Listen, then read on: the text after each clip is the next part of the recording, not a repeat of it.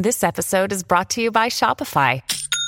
Forget the frustration of picking commerce platforms when you switch your business to Shopify, the global commerce platform that supercharges your selling wherever you sell. With Shopify, you'll harness the same intuitive features, trusted apps, and powerful analytics used by the world's leading brands. Sign up today for your $1 per month trial period at shopify.com/tech, all lowercase. That's shopify.com/tech. At Evernorth Health Services, we believe costs shouldn't get in the way of life-changing care, and we're doing everything in our power to make it possible. Behavioral health solutions that also keep your projections at their best? It's possible. Pharmacy benefits that benefit your bottom line? It's possible. Complex specialty care that cares about your ROI? It's possible. Because we're already doing it. All while saving businesses billions. That's Wonder made possible. Learn more at evernorth.com/wonder.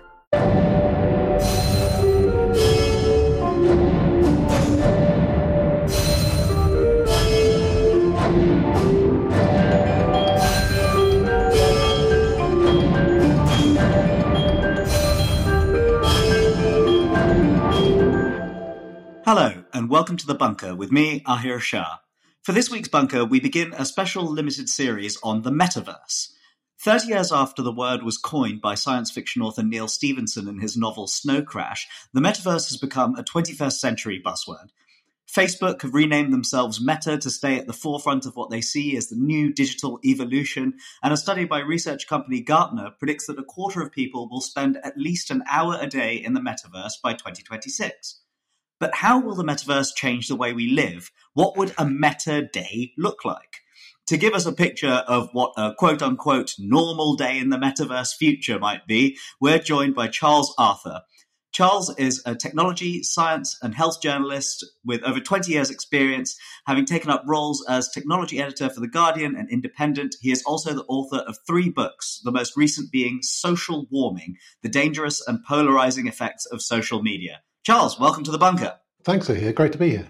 Charles, could you start off by telling us what is, or indeed what could be, the Metaverse? It's a really good question. There are sort of 2 conflicting visions of how this all works. So the first one is the William Gibson coined phrase of cyberspace, which he described as a consensual hallucination, the idea that you're in this big space. And then Neil Stephenson, of course, slightly later with Snow Crash, not many years later, had the Metaverse, which was very similar, where people have their own personalities, where they can, in effect, live parallel lives to the ones that they're living in real reality, where you drop things on your foot and it actually bleeds. And then, of course, the more familiar one, maybe for a lot of people, would be what they saw in Ready Player One, which started out as a book, but then Steven Spielberg made it into a big hit film, where, again, people are donning virtual reality helmets and they're living parallel lives to the ones that they live in their flesh and blood existences, and then are almost surprised by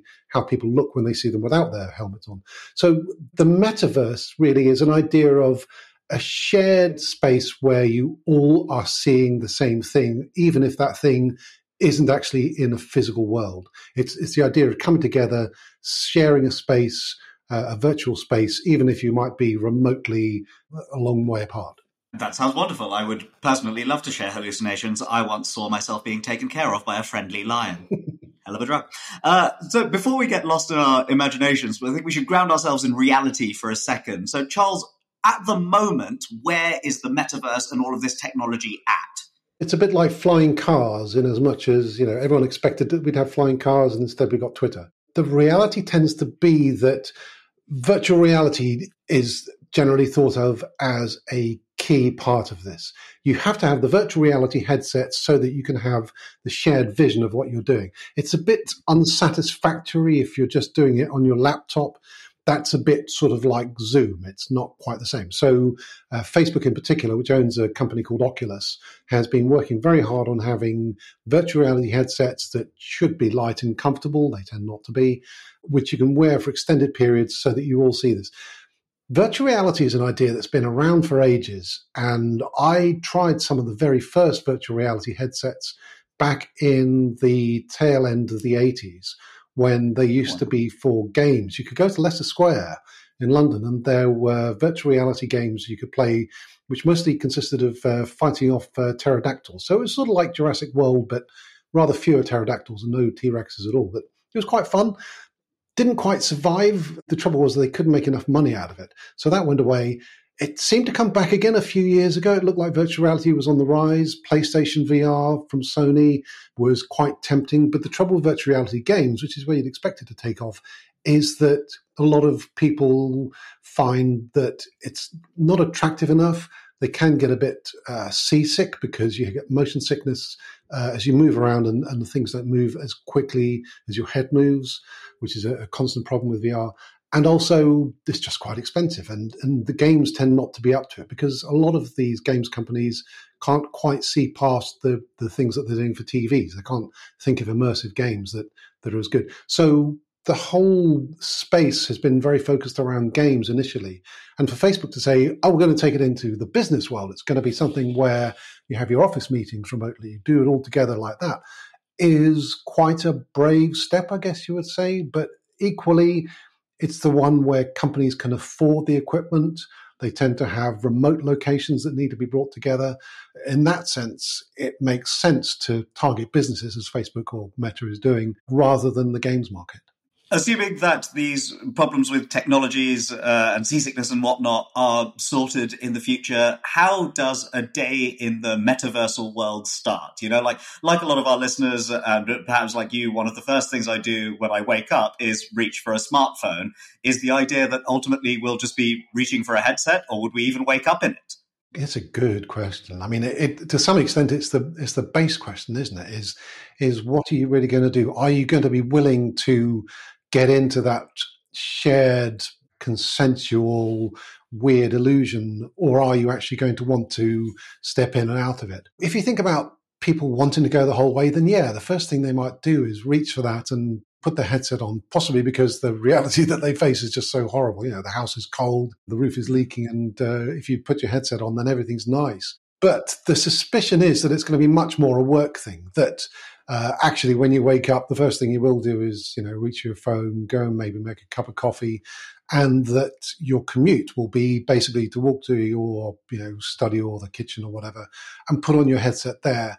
And that's when the meeting starts. So rather than having to sit on the train for a couple of hours and, you know, take the underground or walk to work, you'll just put your headset on and that's where everything will start. And that's the sort of vision that Facebook is trying to push. The idea is that, you know, you could do these meetings, and Facebook is pushing it pretty hard. Nick Clegg, who is very much the representative on earth for all the top people at Meta or Facebook, has been doing interviews in the metaverse. He did a fascinating interview a few months ago with Henry Mance, where, you know, they both donned these headsets, and Clegg was very apologetic about the fact that he didn't have any legs, but I suspect a lot of people would be quite happy with the Nick Clegg who can't run anywhere. This is a bit like the Daleks, you know, can't get up the stairs. The legs are a now problem. The spine used to be a problem. It's so much easier if you just look like a weeble, you know, the sort of round bottom sort of thing. The day in the metaverse is much more one of meetings, of jumping in and out of meetings, of you know, rather as it has been through the pandemic, of Zoom calls for this, Zoom calls for that. You're jumping around from here to there. You would be doing the same thing. You might be able to get some idea of the person, but whether you'd have an actual representation of what they really look like, you know, would there be a camera that was on their face or a representation of their face, or would you still be this cartoonish figure as you see in the metaverse things now? I think that's an open question. I think we'd probably like it if people looked more like they really look, you know, so you had a sort of an admixture of Zoom plus the metaverse stuff.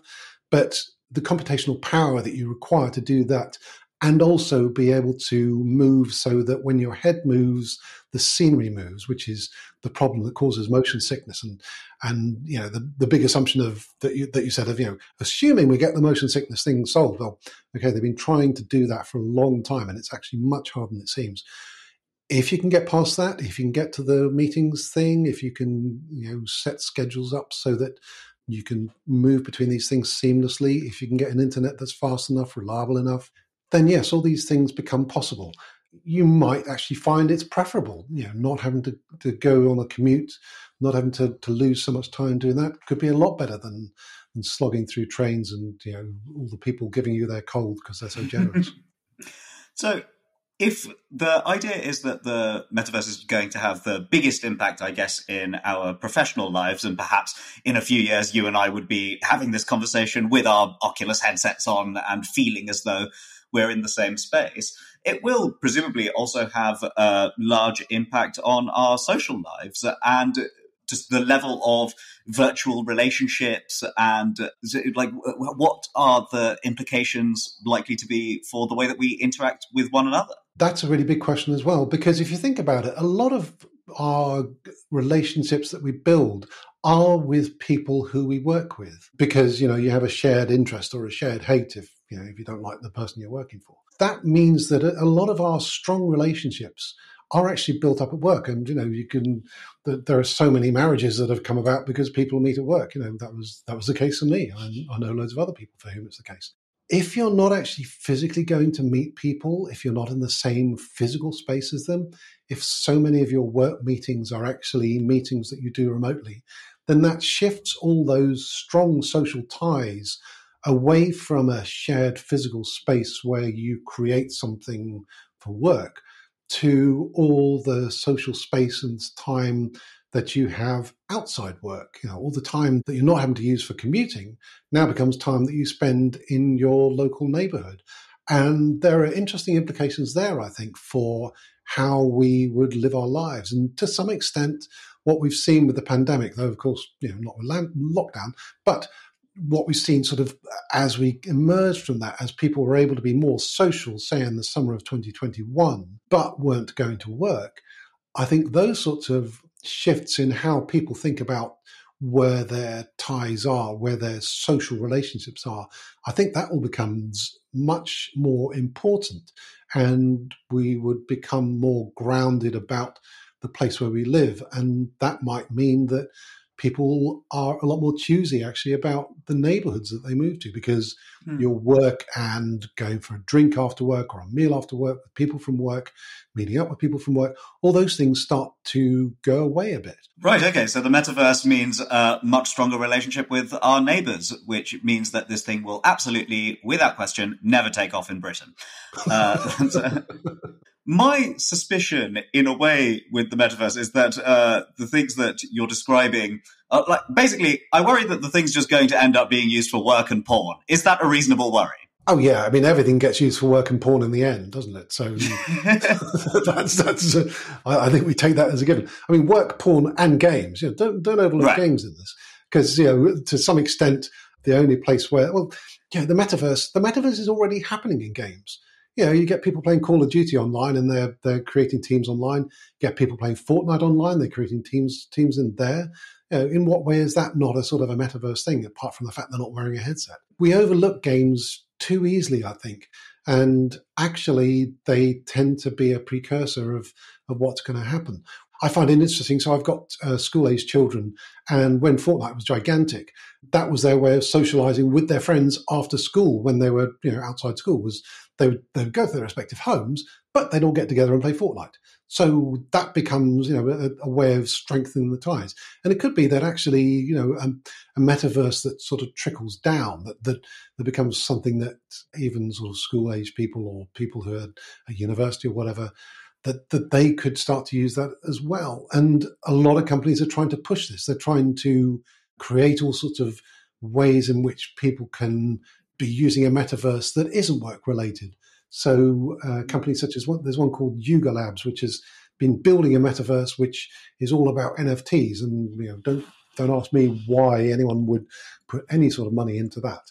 But somehow people are, and they seem to think that people will go and hang out and have virtual parties in the metaverse, in a very sort of Ready Player One sort of way. Might happen, might just be a thing, only for the very geeky nerds who are, socially awkward in real life, but are able to sort of get it together when they're doing it on the screen. I mean, you sort of see that people who have enormous confidence online, but are just terribly shy when they're trying to meet you in person. So we've all been on Twitter. Everyone's all mouth and no trousers. Exactly.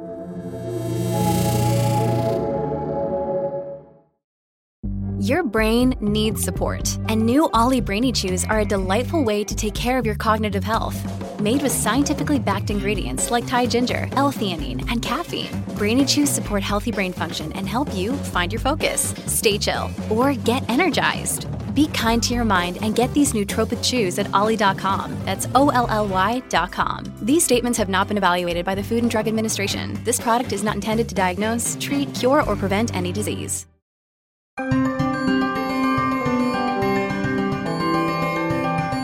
It's interesting. Before coming into this conversation, I assumed that if something like the metaverse became part of our daily lives, it would lead to us becoming increasingly atomized and moving away from one another. But it seems like the way that you're describing it, you think it might actually bring us together, just in different ways. Is that the case? I think so. I mean, humans are social animals. We like to do things in groups if we can. You don't have to be sort of naturally enormously gregarious just to actually enjoy the company of other people. And it's nicer to do that in person than to try to do it online, even if you're wearing if you're wearing a headset, it is a bit of a disintermediator. I think that it'll just make things reflow in a different way. I mean, I could be horribly wrong. Maybe everyone will just want to, wear their headsets all day long and just sit in sort of tiny little cubes. But, if you take it back to Snow Crash, which is the other sort of general alternative, there are these two entirely parallel worlds going on. There's sort of big fights in the metaverse, and then there's big fights happening in the real world. And of course, it's the real world ones which are consequential because you can get knocked down in the metaverse. It doesn't really matter. In the end, the one that actually people go to, that they gravitate to, is the real world because that's where things are consequential. You've used the phrase that like metaverse and real world. Is it the case that we could ever get to a situation where we are unable to discern the reality from the meta, and we would think, well, the Matrix is the obvious example where that is, to all intents and purposes, the real world? Yeah, the Matrix is sort of the very extreme example, but the thing where you start to mix the real world and the virtual world is what's called augmented reality. And all the indications are that both Facebook/Meta and Apple and to some extent Google are all trying to develop augmented reality glasses. So this would be something that you would put on, and it would display not only what's in front of you, but also it would overlay a virtual layer which would have objects in it that you might be able to manipulate or which would move according to what other people tell it to do. So you'd have an extra layer. An illustration would be you're in a city you've never been to, you put on your augmented reality glasses and it shows you Wikipedia details about an interesting tourist hotspot, or it shows you signs for how to get to your hotel, sort of layered on the ground so that you can figure out where to walk. That's much more, I think, where this would go if you're talking about a sort of not being able to distinguish between the virtual and the real. That sort of overlay of the virtual and the real could, in the end, I think, be a much more powerful way of experiencing the metaverse because it takes a bit less cognitive load. You're not actually making such a big difference. You're still seeing what's in front of you, but equally you're just adding to it and you're enhancing it a bit. If you say you're sitting at your kitchen table for this metaverse meeting, if the people were sort of shown sitting around your kitchen table, I think you might find that easy to understand than if you're in some really bizarre boardroom style thing where everyone is a curve and they don't have any legs and they all seem to have rather weird sort of Tonka toy computers in front of them. I think that actually augmented reality has a greater possibility of making it more accessible, more acceptable. But at the moment, all the talk is about virtual reality and a metaverse that is entirely separate from the real world. So it seems like if the metaverse does become a part of our daily lives, it will almost like augment the advantages that the internet has brought to us. But of course, as those advantages have come, so have disadvantages. Like on the one hand, yes, you can work remotely because you've got Zooms and maybe that will be improved by being able to use a headset. But there's also the fact that people feel always on, as it were, because they're always reachable by work. And, with you were describing children being able to play Fortnite after school and make social connections, but it also means that if there are problems at school, it doesn't necessarily get left at the gates. What are some of the dangers and disadvantages that you think we might need to head off in the world of the metaverse if it does come into our daily lives? I think the obvious dangers are that if it's taken up as a work thing, then it becomes difficult to escape. And especially for anyone who works for a multinational or a company that has outlets in multiple time zones, you get the problem of, well, they want to have a meeting at this time, which is convenient for them, which is fabulously inconvenient for you, but you're stuck and you have to actually turn up for it in effect because you're always on, because the headset is on your kitchen table and so you can't escape it. I think that would be the immediate problem. I think the possibility of motion sickness, of just sort of long-term tiredness, headaches from systems that aren't quite up to scratch, which is going to be the case initially as people sort of roll them out eagerly, and rather like the first PCs, they're sort of okay, but quite a lot of people got RSI in their wrists and so on because they weren't familiar with using them. I think you could get the same sort of effect of eye strain, of headaches, of migraines, even from whatever sort of effects people get from the flashing lights and so on inside the headsets. There's always a possibility that people would just start to use them and wouldn't come out, which again, to some extent, is the Ready Player One scenario. And it's worth rewatching, I guess, not just for the sort of entertainment of it, but for the sort of the how would this be a bad thing sort of thing. And there are elements of that film where people have shown basically having to slog away in the metaverse to earn money for a big corporation, and it's not a very fun life for them. And in some ways that's a sort of warning sign which is worth listening to. Over the course of this conversation, we've discussed a bunch of films, and I've thought about a bunch of films. There's Ready Player One, of course, and then when you talked about people getting addicted to this and maybe we become very sedentary, and I was thinking of like the people in WALL-E, or when you talked about the augmented reality glasses and having people around your kitchen table, I thought of when they put on the glasses in Kingsman and all the other people are around that table. And so I guess my question is, do you think this will actually happen, or is it just something that is in the world of science fiction, and maybe nuclear fusion is always 20 years away or 10 years away or whatever it is, but we never seem actually to get there? You're asking me to make a prediction, and my predictions are notoriously 50-50. Will it ever? I mean, Facebook is throwing a lot of money at it. It's throwing literally billions of dollars at this every year. If it's going to happen, they're going to damn well try their very best to make it happen. And Apple too is putting a lot of money into it. We don't know exactly how much into the augmented reality glasses idea, which I think is a bit more accessible at least. Because, you look at the number of people walking along the streets gazing at their smartphone, inches away from walking into lampposts. And you think that if they were wearing augmented reality glasses, at least they might have their heads up. Is it going to happen? It's going to happen if it makes things easier for enough corporations. And you see the way that Zoom took off and has, although it's fallen back, has become embedded in the culture, in the business culture now. People say, I'll send you a Zoom link, we'll do it.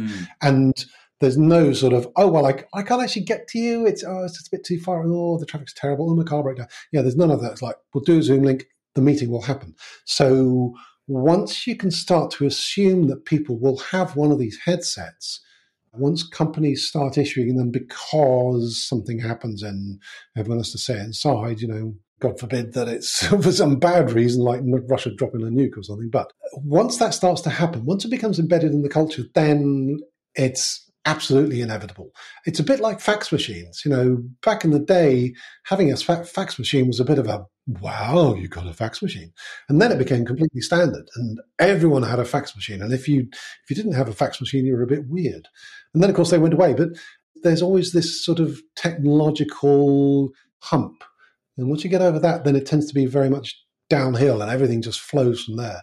So the question is, what is the hump? And I think the hump is the technology good enough that it doesn't give motion sickness, that there's not enough lag, that you don't get people's internet connections die in the middle of it, and then do enough companies find enough value in it?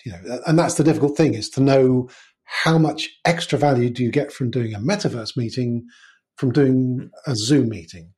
And I guess what our reaction to it as well is, right? Like, because I remember when Google Glass, when they tried to make that a thing, there was a very visceral, no, human beings do not like this thing reaction. Yeah.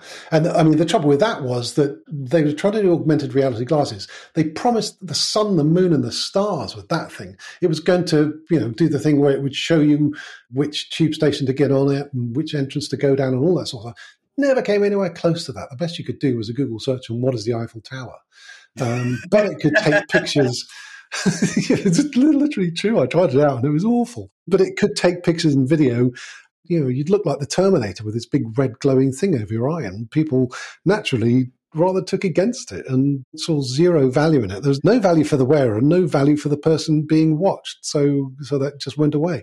I mean, the Metaverse, the whole VR helmet thing is a much more closed system in that sense. So you don't feel observed. It's, if anything, your problem is someone comes in while you're having a big meeting, steals your TV and walks out the door and you're none the wiser.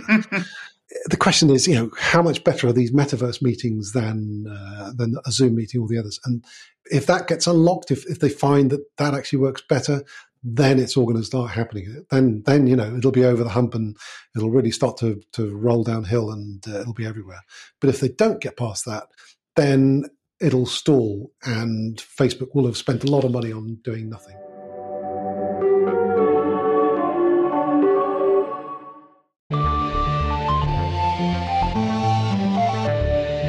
If it does happen, Charles, will you be the first to join in life in the metaverse, or will you sort of run off to the woods while we all experience our descent into a Ready Player One dystopia? I'm somewhere in the middle. I think I'll be the person waiting to see how bad all the headaches and the eye strain and the things like that are. I'm not an early adopter generally in these things. I took ages before I got a smartphone, weirdly, and everyone said, but you're a technology journalist. How was this nice? Like, no, I don't know. Just take my time on this. So I won't be battering down the doors or the virtual doors or whatever it is for this. I think I'll wait and see. Well, Charles, thank you very much for joining me on The Bunker, and I hope that when we next speak, be it in person or in the metaverse, we will be legless like Nick Clegg. Thanks very much, Ian. Thank you for listening to The Bunker, and if you enjoyed this episode, please consider backing us on Patreon. Search Bunker Patreon Podcast to find out more, and we'll be back tomorrow for another edition of The Bunker. The Bunker Daily's Metaverse Week, presented by Ahir Shah. The group editor was Andrew Harrison. The lead producer was Jacob Jarvis. And the producers were Jacob Archbold, Yana Sofronievich, and me, Alex Reese. Fitter, happier, more productive. By Linic Production, Ganatra System. Original music by Jade Berry. The Bunker is a